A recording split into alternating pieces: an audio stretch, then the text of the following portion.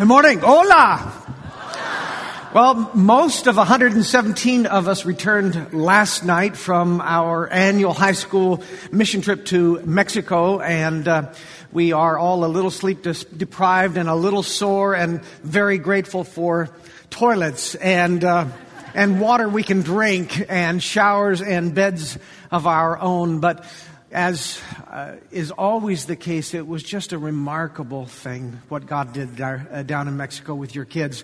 We built 7 houses for 7 families in 4 days.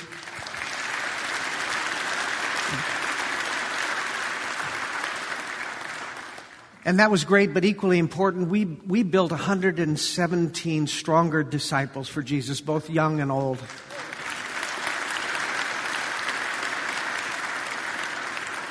And I just have to tell you how proud I am of those kids, how proud you would be of those kids, and how proud I am of the parents and the leaders that went with them. They are just among the best that we have to offer. Are there any Mexico folks that are here this morning that are back and braved the early morning hour? One of you over there. Good for you, Mason. Well done. Even a young person. I didn't even know it was possible for you to get up this morning. You get... What's... And up there, okay, I'm sorry, I didn't want to miss you. Good job, kids. It was just a great time. You'll hear more about it next week. I know you'll want to hear and be here, and we'll have all 117 up here arrayed across the stage, and they will thank you for your prayers, and they will tell you the way that the Lord changed them, and you're going to be proud of them too, I promise. I'm proud of something else too. Last year, you will recall, I told you the story about the door from hell. Remember the door that I installed? It took me 7 hours to install this demon-possessed door. I had to rebuild the wall twice. I kicked buckets all across the floor. I cursed in tongues. I was out to redeem myself this year. We showed up at the job site at 9 o'clock on Wednesday morning. By 10:05, I had installed not only the door, but 2 windows. And here is the picture.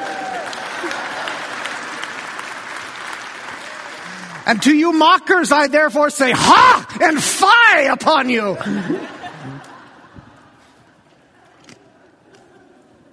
I've actually had a lot of travel lately. I don't know if there's such thing as jet lag north to south, but between the west and east and north and south, I'm still trying to get my bearings. 2.5 weeks ago, we returned from Israel, and we haven't talked a lot about that. I want to take us back there. One of our stops in Israel was Bethlehem. We always go to Bethlehem, but this time we stayed overnight, which is not as easy to do as it used to be.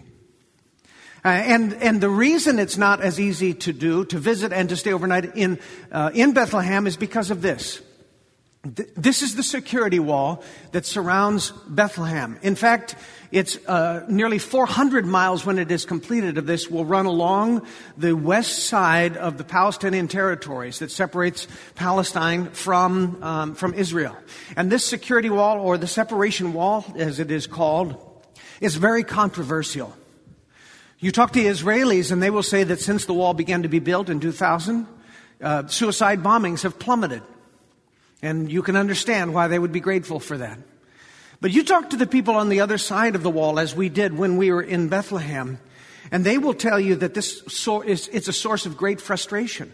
Because this wall we heard from Christians, by the way, Arab Christians, it's not an oxymoron. Arab Christians, we heard from them in Bethlehem who said that this wall has stopped them from being able to get to family, has separated them from generations long held lands, from their jobs, from their services. And so it is a source of great pain and frustration to them.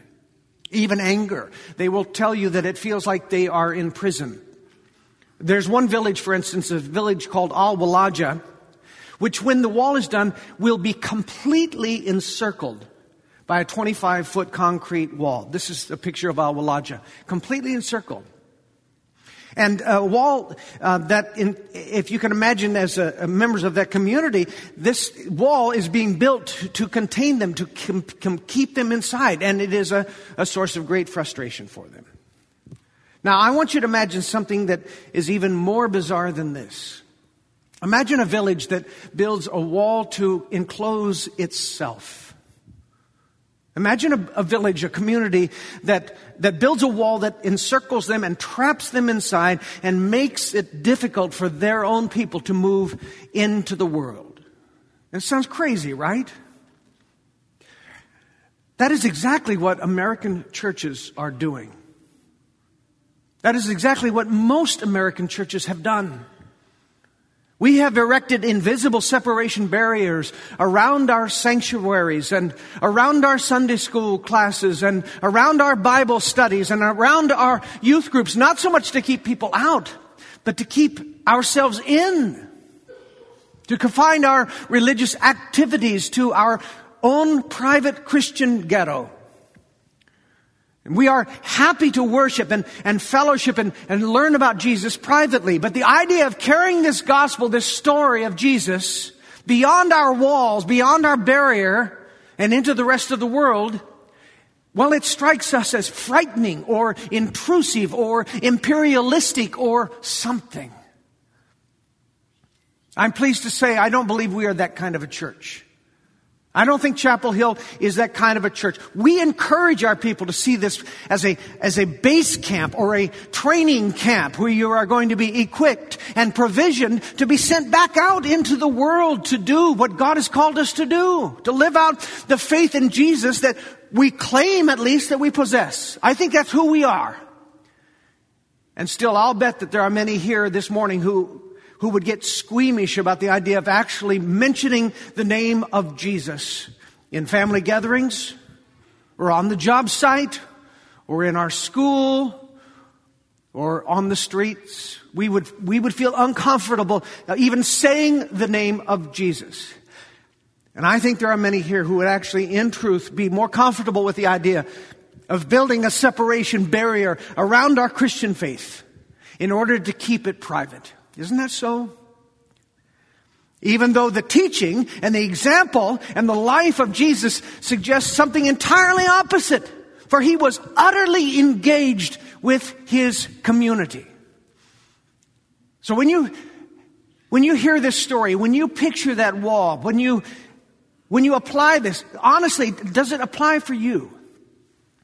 If you think about your own Christian faith and your own Christian witness, if you think about the way that you live your Christian life, how much of it is it confined within the walls of this beautiful ghetto? As we continue on our 90-day challenge, and I got to pause. How are we doing? How many are still hanging in there? You know, it's just, I shouldn't be surprised. You guys always rise to the challenge, but this has been such a blessing to me. And I continue to hear from you of the way that this has touched you, of how you like to read ahead. I think you like knowing where I'm going. I think you like to try to figure me out before I preach the sermon. But it's been such a blessing to hear back from how many of you have said that this has just really touched your life. So we are asking ourselves, okay, what's next for us as a church? And we'll let you know when we get that figured out. But it's been good to see that. So this week we're coming to the end of the Gospel of Mark, right? And then into Luke. By the way, the chapters are wrong in your bulletin. I believe next week we start at chapter 6 through 12. 6, 7, 8, 9, 10, 11, 12. Yeah, 6 through 12 next, starting tomorrow. But this week we come to the end of Mark's Gospel, and we are reintroduced to something we heard in Matthew's Gospel, something that we're more familiar with from Matthew. It's Jesus' parting shot to his disciples, remember? It's known in Matthew 28 as what? Yeah, the Great Commission. And now we come to Mark's version of the Great Commission. Now, Mark is always pithy. I like Mark. He's a bullet point kind of a guy. You know, I think he had a little ADD going for him. Let's just move in. So, it's my namesake, you know, so, the poems of Luke and the flowers and woo, yeah, but Mark, get right to the action. So, I really like this guy. And Mark gets right to it. So let's take a look at Mark chapter 16, verse 15, as we turn to our kind of core text for this morning. Verse 15 says, Jesus said to them, "Go into all the world and preach the good news to all creation." Notice not just the nations, all of creation. "Whoever believes and is baptized will be saved, but whoever does not believe will be condemned." Boom. That's it. This is the word of the Lord. Let's pray. Father, thank you for your different gospel stories that give us different views, different angles on the message that has changed creation. And we pray that because we hear it today, we will do our part to change your creation and present salvation to it. In Jesus' name, amen. The very first word in Mark's Great Commission is the same word, same Greek form that we find it in Matthew's Great Commission. What is that word? Go. Yeah, say it again. And as I've told you before, that is not a very good English translation, actually.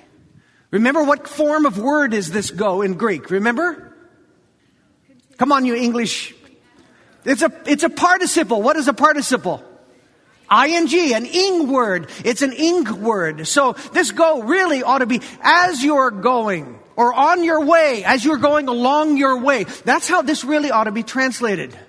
And you might say this is, here we go again, one of Pastor Mark's goofy grammatical obsessions. But this really matters, I think. It is significant.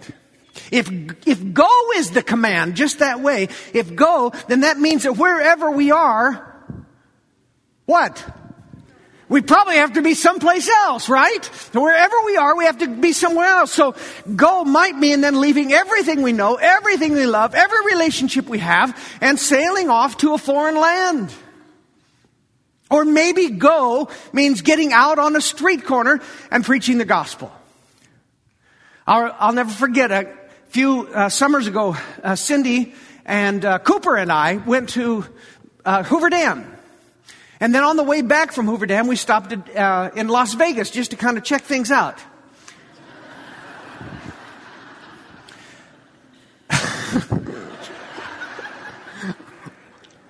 Honestly, I found it pretty awful. I found it pretty disturbing. You couldn't even walk along the streets without having people step forward and remember slapping the cards, and they hand these cards to you, and they're advertisement cards that have pictures of naked women on them, and it's a sordid environment. I wish you could have seen my wife. She was like a mother panther. She was leading the way, kind of a phalanx, separating the crowds and protecting her men as she marched. No one dared hand us anything, or she was going to take them out. So it was pretty cool. At one point, we crossed the street and we came to a street corner preacher. He had a bullhorn and he was shouting kind of at the top of his lungs a hellfire and damnation type message. And I remember at first feeling off-put by it. I didn't like it very well. I was uncomfortable with it. And then I thought to myself, well, at least he's doing something. What am I doing to bring light to this place of darkness? What am I doing to bring the light of Christ to this place that has so much darkness, other than just feeling uncomfortable and disgusted? It reminds me of something that Dwight L. Moody once said. Moody was the 19th century equivalent of Billy Graham. In fact, he started the modern day revivalist movement in many ways. He's the guy I did my PhD on. And Moody was kind of a controversial figure at the time. And he was approached by someone one time who was really very critical of his methods, of the way he shared the gospel. Here was what Moody replied. He said, I like my way of doing it better than your way of not doing it. Isn't that good? Still, if go means leaving everything you know and sailing away to a foreign land or preaching on some street corner of Gig Harbor, that can be pretty terrifying, can't it? Some of us are called to that. There might be even some here who tell me if you've ever felt called, either now or in the future, you sense a call to go onto the mission field. I'd like to see your hands. How many of you felt that call? All right, take a look. All right. There are some of you who also feel pretty comfortable sharing Christ with people. You can talk with even strangers about Jesus, and evangelism seems to come naturally. Anyone who feels like they have that gift, the ability to share. Okay, great. When I was on the trip with Israel, one of our guys that went with us is a guy named Gordy Wheeler. He is the most, I don't even know if he knows it, but he's the most natural evangelist that I have seen in a long time. In Amsterdam, in an airport where I was hiding, Remember, I told you I'm a pagan traveler, and I'm still repenting. But he was standing in line at the airport, and he struck up a conversation, and I listened. By the time he was done moving their way towards the front of the line, he was talking to two people about Jesus in Amsterdam, for crying out loud. So there are people who have that gift. But not all of us have that kind of gift. Nevertheless, the word go is attached to the command of Jesus. Now, the command form is make disciples. The command of Jesus is to make disciples, and go is attached to that. So what do we do with that? The first thing we do is we interpret it correctly. If the actual word means as you are going, then don't you see how that changes things for us? It makes us a little less terrifying, at least. If Jesus is saying, as you are living your life, as you are on your way, as you are traveling and working and vacationing and recreating in the relationships that you already have, the people you already know, those whom you already love, as you are going along, look for ways to share your love of Jesus, what Jesus has done with you, for you, with those whom you love. That's exactly what we see happening in the early chapters of Luke, if you've been following along in our 90-day challenge this last week. For instance, in Luke chapter 2, remember this story. It's the only story that we have of Jesus as a boy. Remember this? And it's so vivid for me because only weeks ago we're sitting on the stairs of the temple that are undoubtedly the stairs that Jesus walked up when he was a boy on the way to the temple. And so we read this account. The family was on a religious vacation. That's what they did. They were coming to Jerusalem, as all good Jewish families within a certain distance did. They were coming for the festival of Passover. This is a big deal. Passover is the remembrance of when God led the people out of bondage in Egypt, right? So they come for the Passover, and then when the Passover was over, they headed home. They got back into the caravan. They always traveled in caravans because it was safer. It avoided the robbers that we hear about in parables like the Good Samaritan, for instance. So they started back. It's a 120-mile walk from Jerusalem to Nazareth. That's a long walk. So they started out, and the way they traveled in those days, the men would walk with the men, and the women and the children would walk together with each other. So they were separated in the journey. And Jesus, as a 12-year-old, was kind of a teenager. I mean, he was in between. So Mary assumed that Jesus was walking with his father. Joseph assumed that Jesus was walking with Mary. They get one day out, they set up camp, and they realize, no Jesus. How many of you have ever lost your kid? How many ever wanted to lose your kid for, a day or three? So they turn around and they've walked 1 mile. One day. They have to turn around, walk another day back. When they arrive the second day, they're tired, so they have to sleep. They get up the next morning. The third day, they go looking for Jesus. So 3 days their boy's been missing. And of course, they hear rumblings and rumors, and they make their way to the temple. And there they find 12-year-old Jesus seated with the religious leaders of the time, asking incredible questions, and we are told that they marveled at this young man at the age of 12. I don't know that we could say that Jesus was making disciples at that time, but as he described it, why did you not expect that I would be about my Father's business? So here was this 12-year-old, a teenager, mind you, Mason, and the rest of you teens, a teenager on a family vacation who still uses this as an opportunity to talk about faith and life and God. It's a pretty remarkable story. We see it again in Luke chapter 4. Now Jesus is a man, and he returns to his hometown of Nazareth. It was on the Sabbath, and so Jesus, being a good Jewish boy, he does what every Jewish boy did. He went to synagogue. Remember, this is the crowd he grew up with. This is his family. Here are his playmates that are now sitting there in front of him. Here are the old women who changed his diapers when he was a baby and babysat for Mary when she needed to get away. They're the ones that are sitting there. But Jesus has already launched his ministry in Capernaum.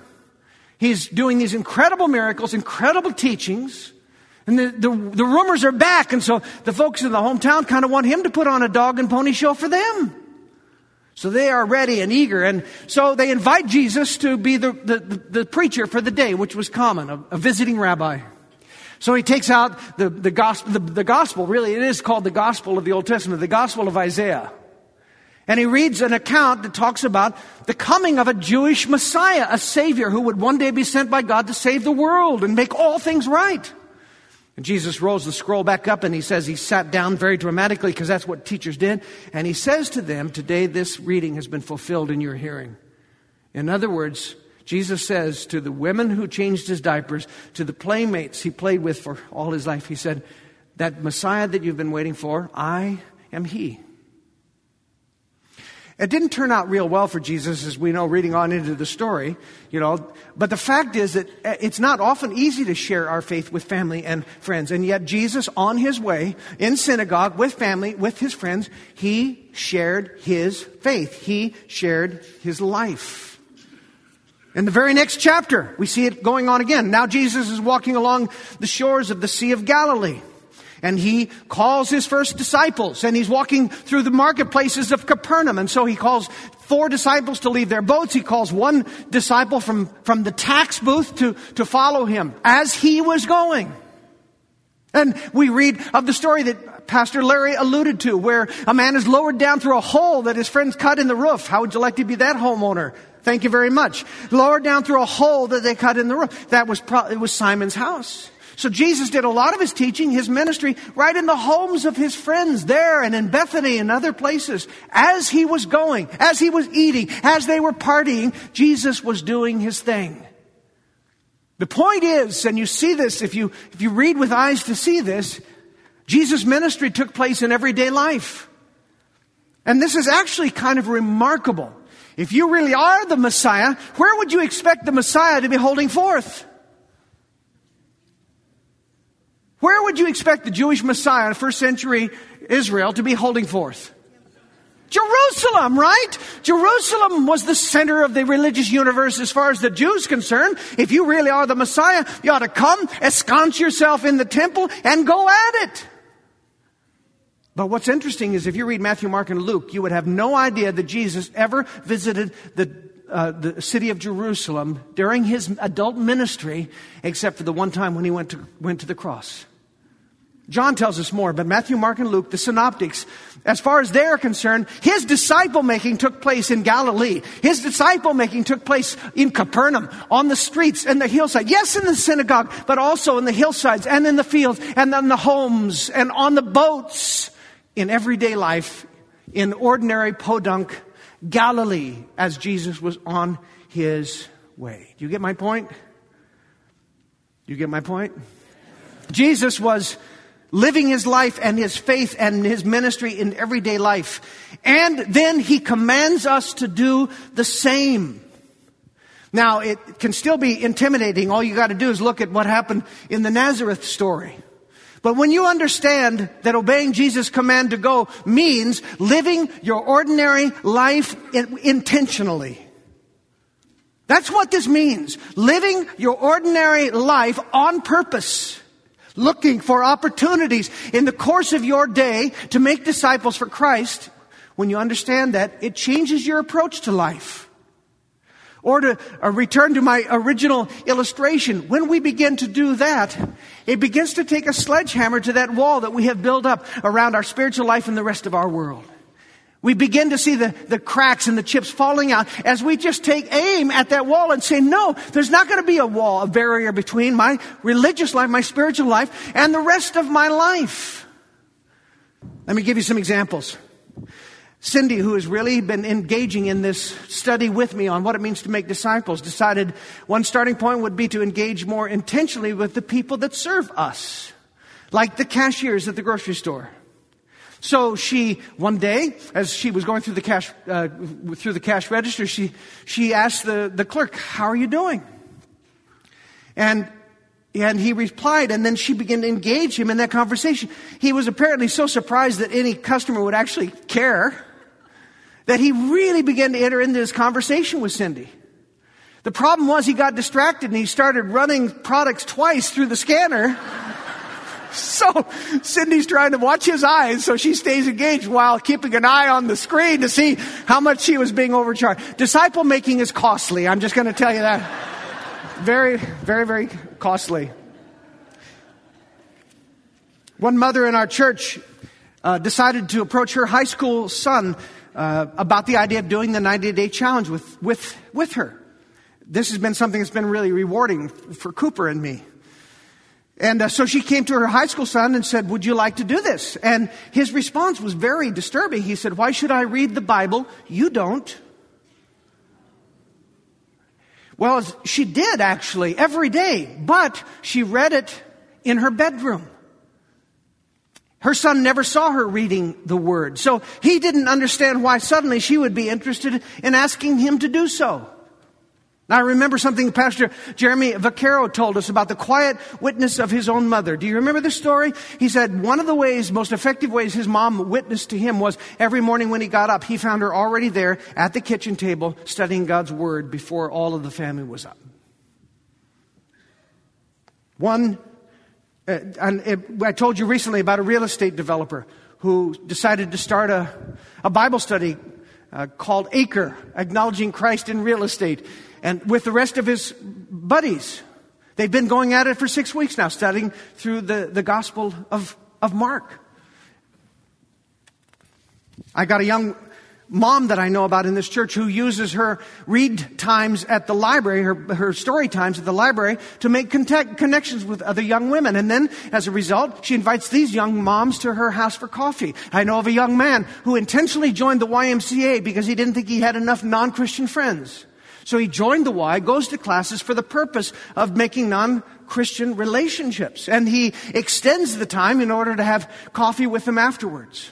And I talked recently with a firefighter. He and another couple of Christians started a Christian firefighter couples dinner group. And the word began to get out among their friends who weren't believers, said, could we come and be a part of that? And they said, sure. The bottom line is that two of their non-Christian firefighting friends gave their lives to Christ as a result of this dinner. This is living on the way. This is living our faith along the way. And when you hear those stories, can't you hear the chunks being knocked out of that awful separation wall that goes up between our spiritual life and the rest of the world? As they are going on their way in home and in work and in recreation, they are looking for the opportunity along the way to share the news, the best news they've ever heard, that God loves them, that God came on a rescue mission for him, that God has saved them and launched them on a life that is eternal and thriving. Who wouldn't love that news? Are we, as you are going, make disciples? This is the reason I love going on the Mexico trip. Several folks on the trip asked me why I went this year since I didn't have any kids in the group. And as I wrote in the family life letter, I said, I've got 90 kids in this group. These are all my kids. And the opportunity to work alongside these young people and to tease with them and to sing with them and to laugh with them and come up with goofy stories that we repeat every time we drive the van together to the job site and to be boisterous together, that is precious to me. When we gathered at the circle at the end of the trip, as we always do, several kids said the same thing when it was my turn. They said the same thing about me. They said, before, I only knew you as the formal guy up there in front giving sermons. I didn't know that pastors could be funny or normal. The jury is probably still out on the normal thing, but on our last night in Mexico, when we all stood in a circle around the kids and kids could come up to leaders to pray, I had kid after kid after kid come up to me, put their arms around me, and I embraced them, and we prayed together. One kid wept because he doesn't yet have the faith that he wants to have. One kid wept because she's afraid that she won't stay strong when she goes away to college next year. One kid wept because he wants to stay sober. And one kid came up to tell me that he had given his life to Christ that night, and he was so excited. And I wonder how many of those prayers would have happened if we hadn't framed walls together and barked at dogs together? They loved that. I don't know why, but they...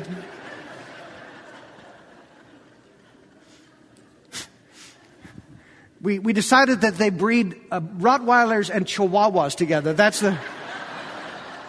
And I named them Rottwawas. So I barked at all the Rottwawas as we drove by. If we hadn't framed walls together and barked at dogs together and done a Chinese fire drill in the middle of the street together, and if those little urchins hadn't attacked their innocent pastor in a hail of wet stucco, the best disciple making you're going to do, if you're willing to obey Christ, is as you are going along in life. It's still not easy. It can be risky. Just ask Jesus in Nazareth. Just ask Simon the Cyrene, who ended up carrying the cross of Christ.